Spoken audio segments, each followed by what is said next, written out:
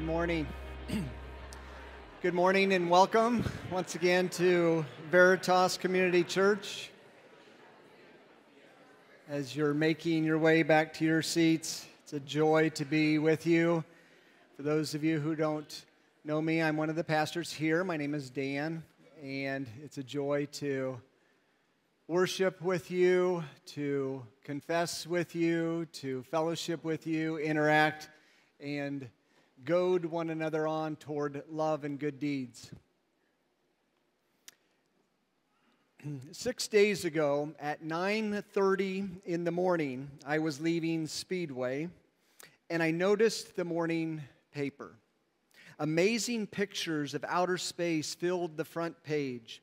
I stopped, I stared at something most spectacular. A jaw-dropping beauty held my attention, motionless for I don't really know how long. The $10 billion NASA's new James Webb Space Telescope is now releasing pictures of the universe nobody has ever seen. According to the NASA administrator, Bill Nelson, if you held a grain of sand on the tip of your finger at arm's length, that is the part of the universe you are seeing. Just one little speck of this entire universe. Their hope, according to this article, is to look at the galaxies from afar away, more than 13 billion light years away. So that number didn't mean a whole lot to me initially. And so I went to work. I tried to put it in context. And my source told me this, that to travel 1 light year, Veritas would need to jump into a space capsule, and then traveling 5 miles per second, it would take us about 37,200 human years to travel 1 light year. This telescope, the James Webb Space Telescope, is said to be able to see more than 13 billion light years away in order to witness over 1 million galaxies throughout the universe. One of the head astronomers, Caitlin Casey, mentioned that their desire is to study the structure of the entire universe from a bird's eye view. I was trying to picture that. I guess the telescope has to then somehow get outside of creation, outside the universe, and then look back on it, and we can see the entire structure of the universe.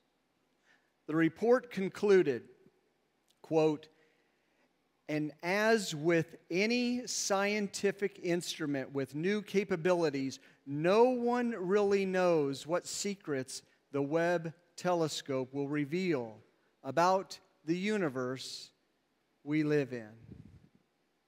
I don't know how many have seen some of the pictures out there. A few, many. They're stunning. And I am extremely thankful that we have the capability to develop telescopes that can look at and take pictures of our amazing universe. And I can hardly wait for many more pictures to come in from the James Webb Telescope. But there is something missing with these pictures. As I was viewing these pictures and reading some articles, something very specific was missing from the amazing Webb telescope. It needs one more lens through which viewers can peer through the Webb telescope. A lens not made with hands. A lens that will not just observe jaw-dropping beauty, but will actually and infallibly interpret it. We have that lens today. If you have your Bibles, open them up to Psalms 19 as we continue our series and conclude our series in the Psalter. Psalm 19, the whole poem. Once you get there, please stand with reverence and anticipation as we listen to the very voice of God through the pages of Scripture. Sing this poem to our hearts. Psalm 19, to the choir master, a psalm of David. The heavens declare the glory of God. The sky above proclaims His handiwork. Day to day pours out speech, and night to night reveals knowledge. There is no speech, nor are there words. The voice is not heard. Their voice goes out through all the earth, and their words to the end of the world. In them He has set a tent for the sun, which comes out like a bridegroom leaving his chamber, and like a strong man runs its course with joy. Its rising is from the end of the heavens, and its circuit to the end of them. And there is nothing hidden from its heat. The law of the Lord is perfect, reviving the soul. The testimony of the Lord is sure, making wise the simple. The precepts of the Lord are right, rejoicing the heart. The commandment of the Lord is pure, enlightening the eyes. The fear of the Lord is clean, enduring forever. The rules of the Lord are true and righteous altogether, more to be desired than gold, even much fine gold, sweeter also than honey, and drippings of the honeycomb. Moreover, by them your servant is warned. In keeping them there is great reward. Who can discern his errors? Declare me innocent from hidden faults. Keep back your servant also from presumptuous sins. Let them not have dominion over me. Then I shall be blameless and innocent of the great transgression. Let the words of my mouth and the meditation of my heart be acceptable in your sight, O Lord, my rock and my redeemer. And Father, we stand in awe of you. We pray that our eyes will be illumined, our hearts will be accessed by you, softened and supple in the midst of splendor. We pray that you will bow our hearts to your sovereignty, that will move towards your generosity. You will gain all the worship and praise and thanksgiving and adulation from your people. You will get all the glory this morning and each day thereafter. And we pray this in Christ's name. Amen. And you may be seated. So a few have already chastised me, and I don't blame you. We started 7 weeks ago on this great big grand book, an epic book called the Psalter, or the Psalms, 150 poems written over about 900 years, compiled and collated and put in certain positions and categories to compile a whole book. Took about 1,100 years from start to finish. And this book has been preserved down through the ages. Once it was collated and put together, it was used by God for the post-exilic people coming out of Babylon, coming out of hopelessness and back into the land. Now they have to think and rethink, does God keep His promise? Or does He renege on the Davidic covenant? He's the one who said that He would, through David, install His king upon His throne, and His king would crush the enemy's head and liberate His people and bring about a whole new society, a whole new world, and He would reign with His riches over His people forevermore. You're the one who said it, and now it looks dim and distant at best. This Psalms, this Psalter, this book is to breathe life into God's people, to keep hope alive, because hope deferred makes the heart sick. So that's kind of the overarching understanding of the book. And then so we launched into it in Psalms 1 and 2, and that was the introduction. And we said this was kind of the doorway into a psalmic world. And we were to go through that doorway, and we looked at some characters, and we looked at the plot line. And then we started seeing that it was organized into 5 books. They were book 1, book 2, book 3, book 4, and book 5. And so we noticed that hope commenced, and then it was cringing, and then it was crashing. And then in book 4, it began to regain and come back. And then in book 5, it crescendos to the praise of God's glory. The whole book in Hebrew is titled Telahim, or praises, in the midst of all the pain. 2/3 of the poems are lamentations. And all the perplexities that stirred around the heart. It was moving this group forward to a pinnacle, to a crescendo, so that He would get all the glory. Our delight in Him would terminate, and He would receive all the praise from His people. And so some of you said, why are we back in Psalm 19? It's kind of anticlimactic. We were moving through those books. We got into the first book, Psalm 107, and we were going to go to the conclusion, which is Psalms 146, 147, 148, 149, and 150. And I'm back in 19. Why? I don't know. But one reason that came to me is I want to give you a gift from the Psalms that would linger with you all the days of your life. That Psalms 1 started, His delight is in the law of the Lord, and on this law He meditates day and night. And Psalm 107 called us to meditate day and night upon the grandeur and glory of God. And it's going to get tough. Some of you are in great duress even as I speak. And so I wanted to give you this psalm as a way of focusing and fueling your hope all the days of your lives, because the days are evil, because the days are difficult, and you're going to face even more of those. So we went back, and we're now into Psalm 19. Psalm 19 reflects Psalm 1 quite a bit. And what I wanted to do, I couldn't do, and I was going to go into Psalm 119, but that would take us 2.5 hours to even read it.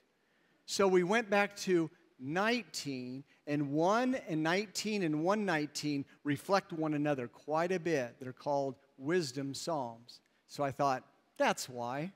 It's doable, it's readable, and it's pass-onable to you. So that's why I chose this. And today, we're going to look at this poem. Now, anytime a speaker speaks or a book is read, you have to ask the question, what is the author talking about? And then secondly, what is he saying about what he's talking about? So the title of the message is usually the topic. And our topic for today is God Reveals His Glory. It's fascinating. He did not have to reveal anything to humans. And he unveils Himself, and we see this blinding beauty, jaw-dropping, astounding glory. Where? Where does He reveal His glory? So if you felt the poem moving, you saw 3 stanzas there. And the first one is way, way up in the sky. God reveals His glory. And then it stopped. It was jolting, at least to me.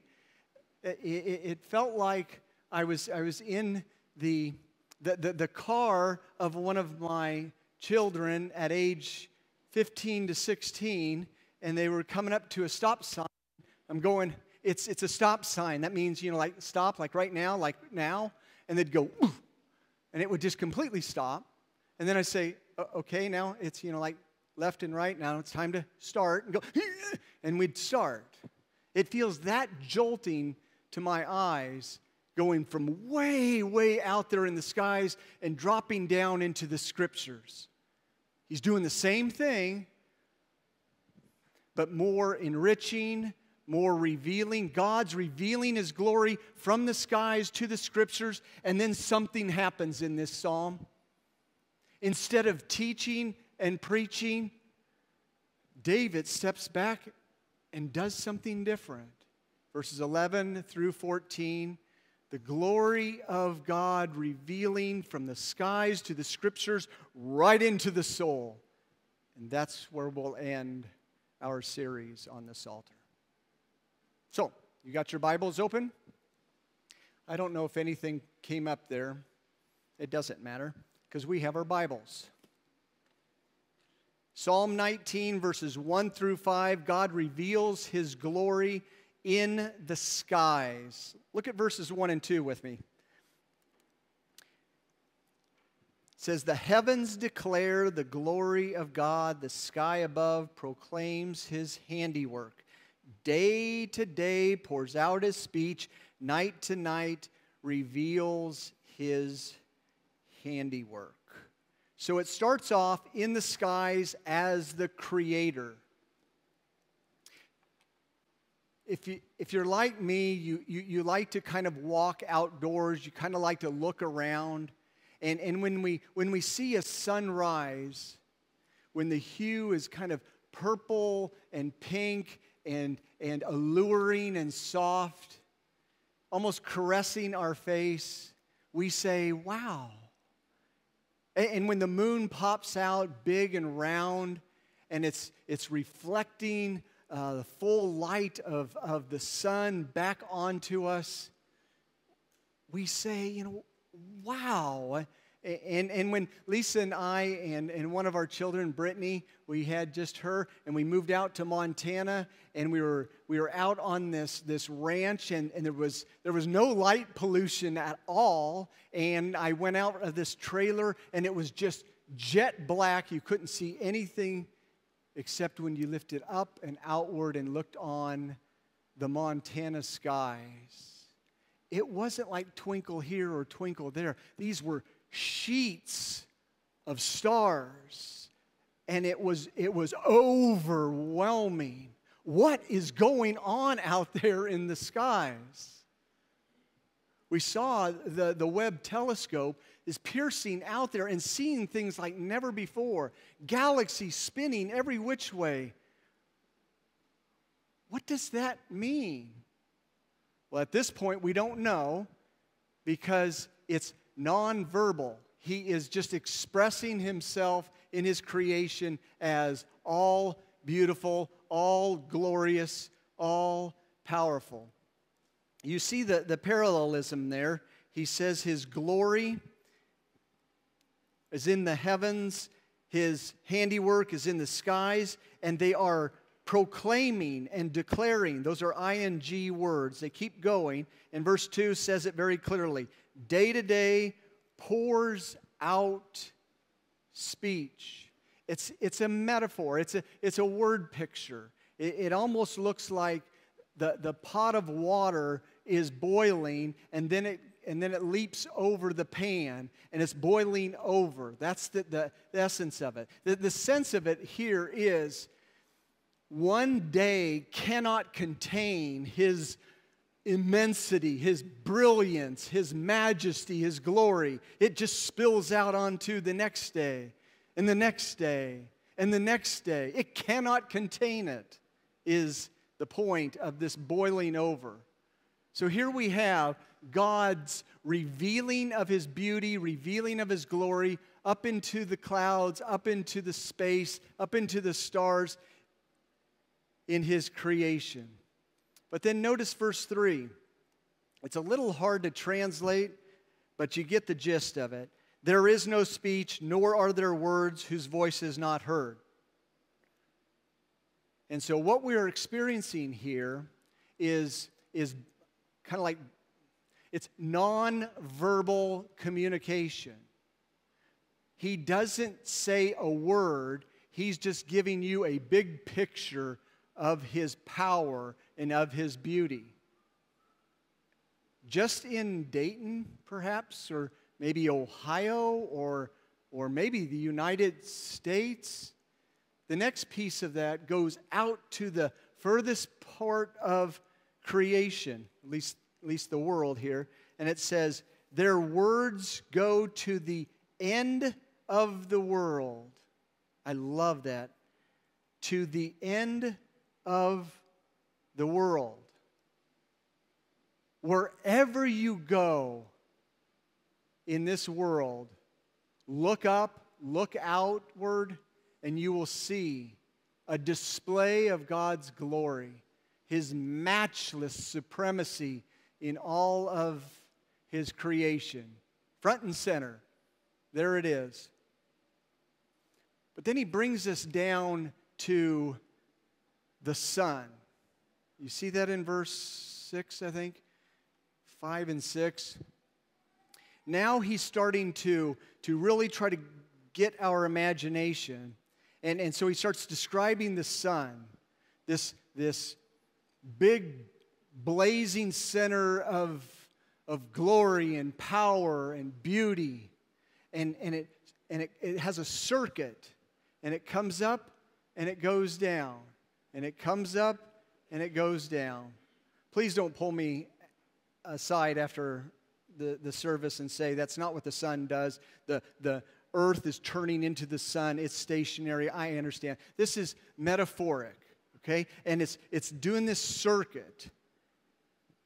And it's glorious and it's brilliant. And so three days ago, when we didn't have the cloud cover and it was extremely hot, about 10 a.m., I was standing next to my car, and I don't care if anyone was looking. I just closed my eyes and tilted my head 45-degree angle, and I just started thinking, what am I feeling? What do you think I felt? One word. Yeah, it's incredible. It was heat. Heat. Now that might not strike you as being unusual because it's extremely hot. But 93 million miles away, there's a source of heat. Now, I love bonfires. I like to get near a fire when it's a little chilly, and you get about 10 feet from it, and you go, ooh, I feel heat. Get out to about 8 feet or 6, and you don't want to get burned, but 6 to 8 feet. This is 93 million miles away, and I'm feeling heat on my eyelashes and eyelids and my... What in the world is going on with creation? And you see this beautiful brilliance, and it's got these two word pictures. One is the bridegroom coming out of the chamber. I think what's happening here is he's getting married. And so his entourage, the wedding party is with him. He's coming out of the chamber, and he's going down the street, and it was a Hebrew celebration. And they were just really jazzed that the bridegroom's getting married. And knock, knock, and there's the dad, and, may I have her hand, and just taking her in, and that's joy. That's celebration. And then you have this runner. I don't know if it's an athlete or a warrior, but this runner does not consider any kind of risk in his life. He's going out there, and he's going to lay it out there completely and utterly for joy. That's just brilliant. So this is a bulging, billowing beauty that's arresting the heart and creating joy. And you see that all over creation. God reveals His glory above in the skies. But there's something missing with nonverbal revelation, isn't there? We have to have written revelation, otherwise we are going to conclude erroneously and begin to fall in love with creation rather than the Creator. It happens globally. Every day, all the time. And it doesn't take high intellect, like a 160 IQ, to pierce into this and go, oh, I get it now. simple people like you and me could gaze at the heavens and get it right if we have this filter through which we can look at creation, namely 7 through 10, the Scriptures. Case in point, I was looking at some writings from Stephen Hawking, and a brilliant thinker, he was trying to figure out the universe, and he was cranking out all kinds of books and all kinds of articles and changing the world as we know it. And as he was getting closer to death, he died, I think, in about 2000, I don't know when it was, 2010 or 11, or not very long ago. When he was dying, one of the questions was, Dr. Hawking, is there life after death? And he, I think he's speaking, now he's typing this, I don't know how he was communicating, but he said these words: the brain is a computer. Let that one rest in your mind for a while. The brain is merely a computer, and when the computer crashes, it's thrown away. He said these words: there is no heaven or afterlife for broken down computers. That is a fairy story for people afraid of the dark. What we're looking at here this morning is not about intellect. It's not about a high IQ. It's not about a highly sophisticated scientific look at creation.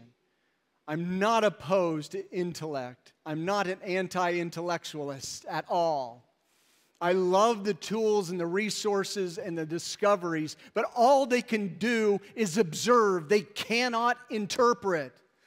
There has to be written revelation in order to interpret the observations of creation. Otherwise, we become idolaters.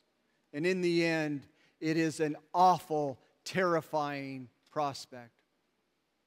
So, the poem shifts, and we come tumbling way out there in the skies down into our laps, down into a book, into the Scriptures. And the tempo starts picking up.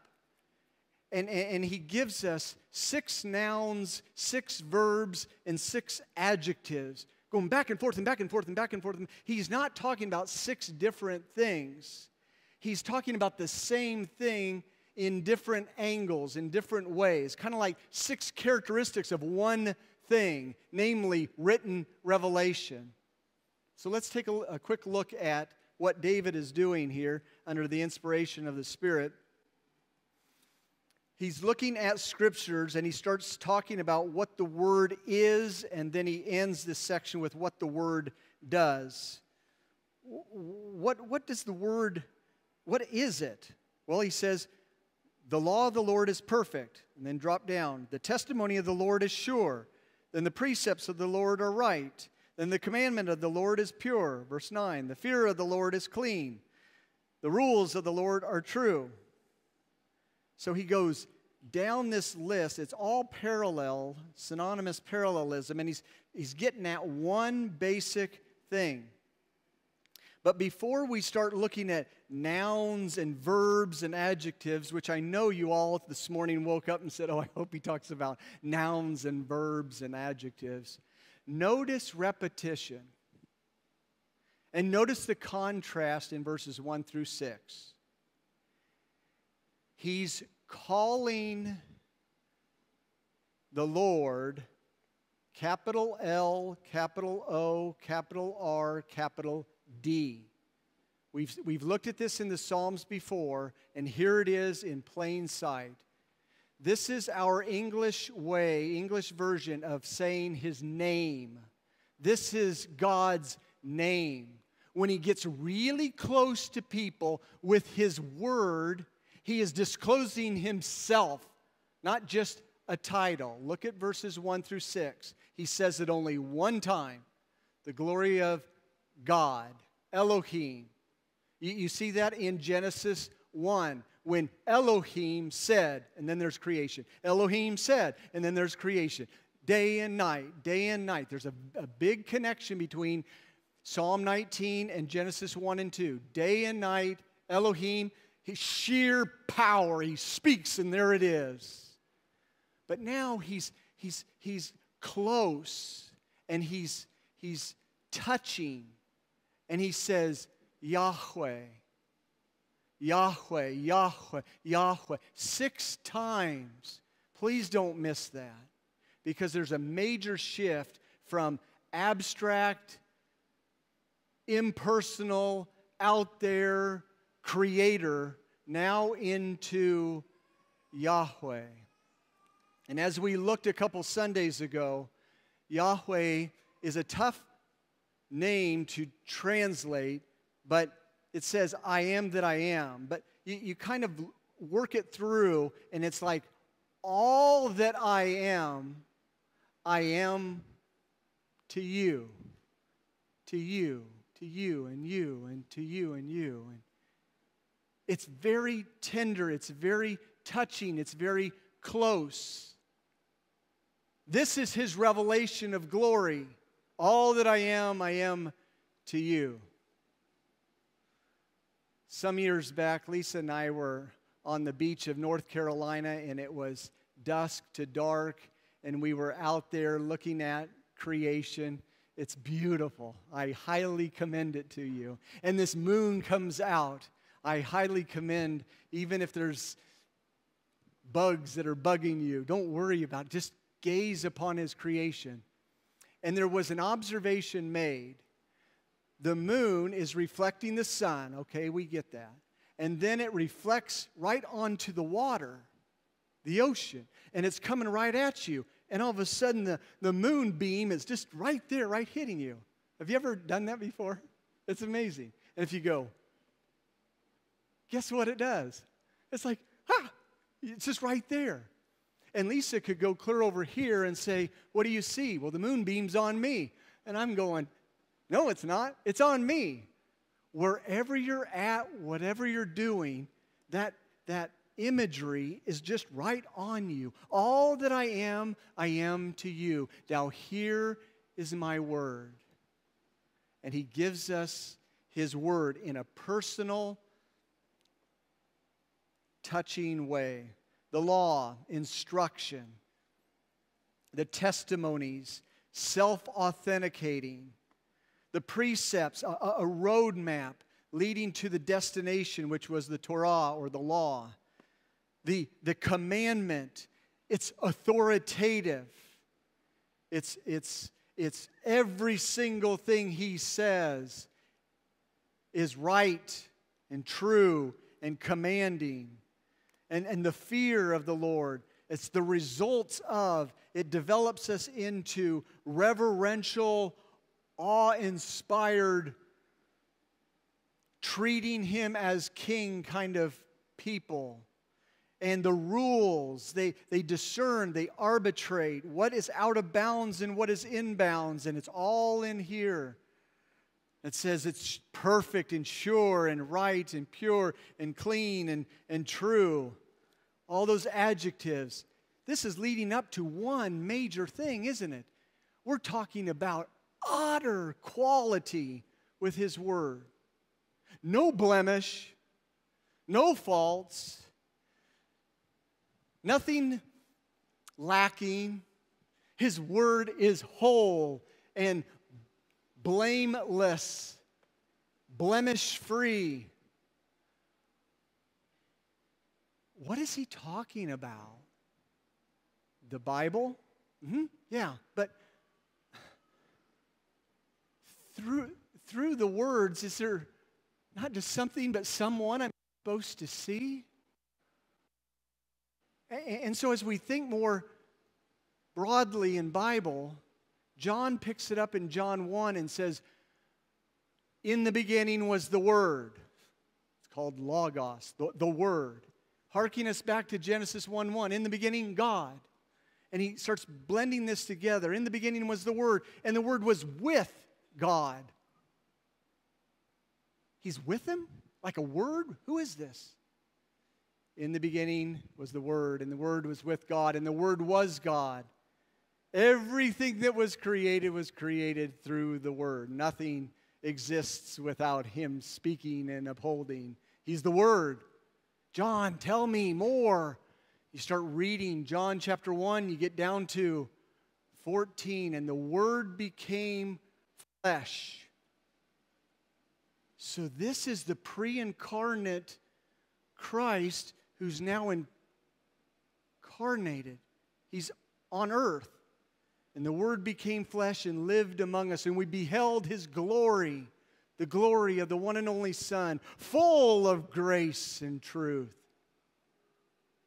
So in this Psalm 19, hearing the perfection of the Word, we are to move towards a bigger picture of just words to see the Word.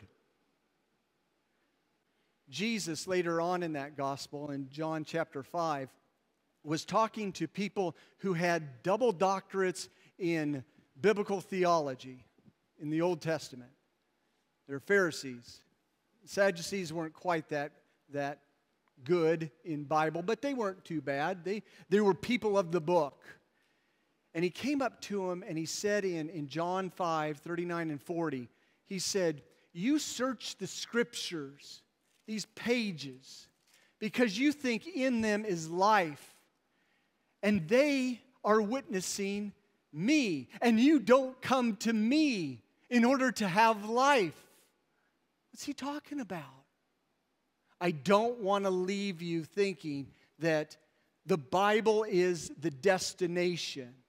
It's a glorious book. It's inspired. It's authoritative. The verbal, plenary, authoritative, inspired word. Sleep with it if you must. Get into it each day and every day. But know that it's a vehicle or a window through which you can view the Word. The Word.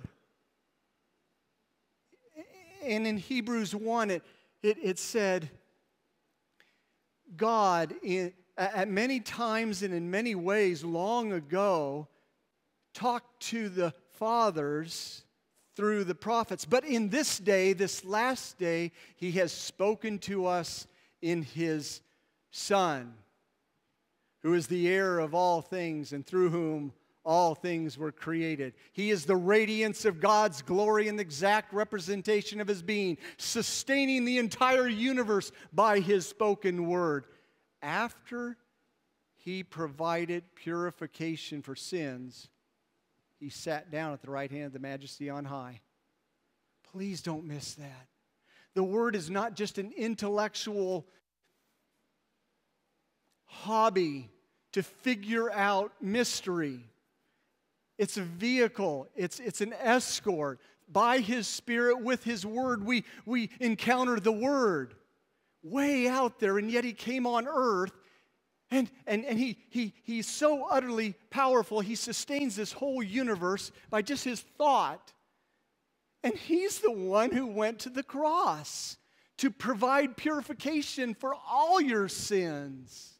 And then He was up out of the grave and went into heaven, and He is seated. He's the Davidic reality. He's the one who came to sit on the throne and rule and reign over this entire universe. God reveals His glory in the skies and down into the Scriptures, and now something starts happening for David.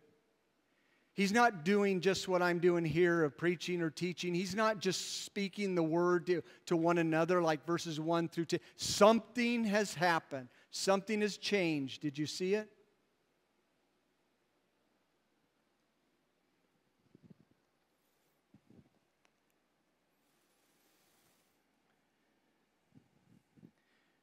Verse 11. Moreover, by them is your servant. Drop down to verse 12. Who can discern his errors? Declare me innocent from my hidden faults. Who's he speaking to? I thought he was just teaching. That's what he is doing, verses 1 through 10. Verse 13, keep back your servant also from the presumptuous sins. And then he ends by saying, let the words of my mouth and the meditation of my heart be acceptable and pleasing in your sight, O Yahweh, your sight, O Lord, my rock and my redeemer. Do you see what just happened? You can't get around the word like this very long before you've got to set it down, and get on your knees and look into the glories of His revelation and start speaking to Him. We must respond. We don't just put a book down in a notebook filled with copious notes and say, there. It masters us. We don't master it. And now you're starting to see the results of this kind of revelation. It's way, way out there. There's a trillion deists that have walked this earth and have given lip service to the Creator. It ain't going to do anything. There are those who have studied this book inside out, upside down, have double doctorates, and it ain't going to do anything until the Word goes deeper still right into the soul. And it begins to revive the soul, enlighten the eyes, give wisdom to the simple. It's working. It's developing. It's stirring. It's giving us hope in the midst of darkness. It ends, and I will too, on this note. As he's praying, he asks for two things. That you will so work in my life through your word that I can see creation and recreation, redemption, and see my redemption, see what he did on the cross on my behalf, so that I am declared righteous, I'm declared innocent, I'm kept from the great transgression. Did you see it in there? Keep me from the great transgression.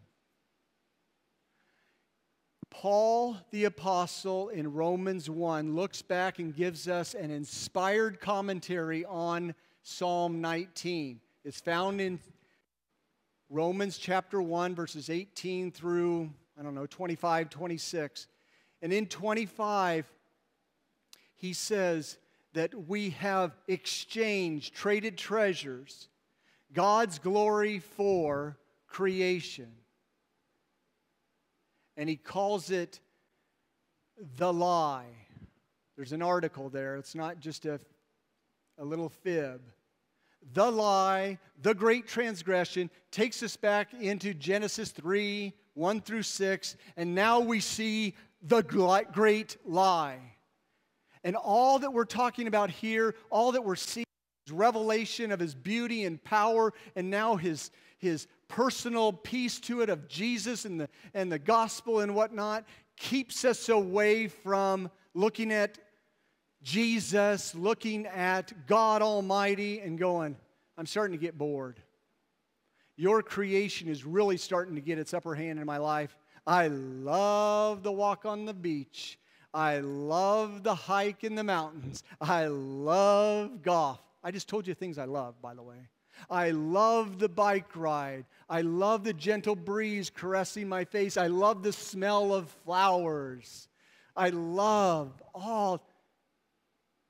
Better be careful that we don't exchange the glory of God for the glory of creation and start falling in love with the creation rather than Creator, who is blessed forever, he says.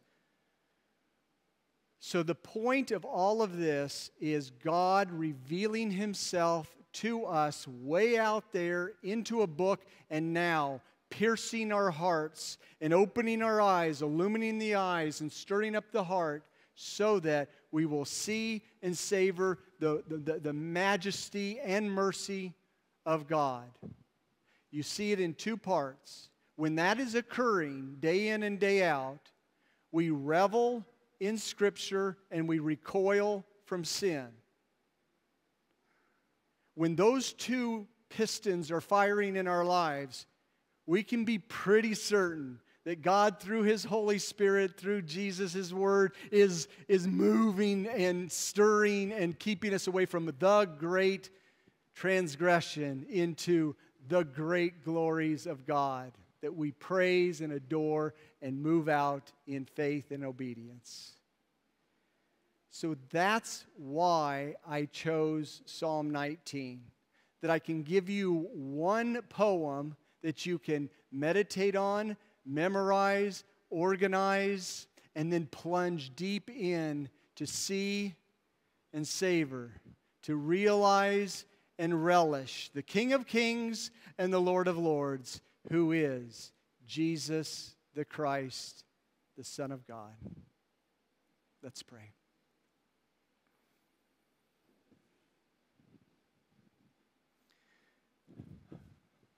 Father, it's like a good book. I love to open up the first page and read the first sentence. I can hardly wait to go into and walk with and dive into a good book, but I hate to come to the end. The Psalms does not have to end here.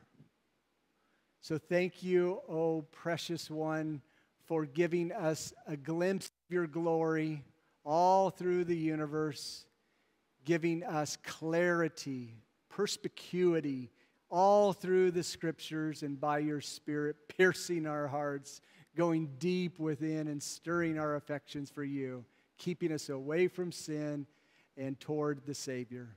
So what more could we ask? Keep fueling our fire, we pray. In Christ's name, amen.